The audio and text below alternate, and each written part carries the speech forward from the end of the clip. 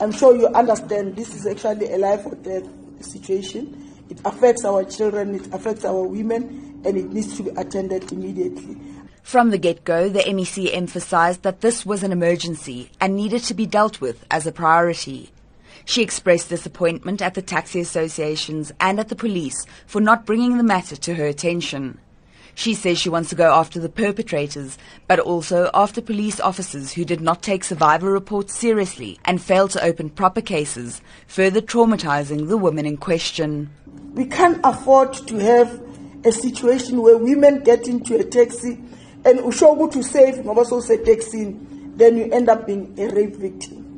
But I still want to give the taxi association and the taxi leadership benefit of the doubt and say to you guys, hand over before the end of the day those perpetrators to us. Indeed, in a matter of hours, authorities believe they have identified the taxi and a suspect linked to the series of gang rapes of female commuters on Gauteng's West Rand. The MEC has also called on men, especially black men, to stand up and protect women, to distance themselves from perpetrators, to condemn acts of violence against women, and to say, not in our name.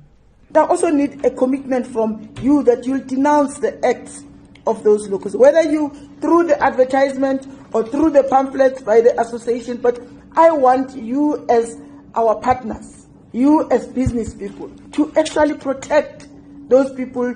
She says men have been quiet for too long, and she expects outcry from every man in the industry, city, province and country when these atrocities are committed. She says men cannot wait until it is their mother, their daughter, their wife or their sister who's been violated before speaking out.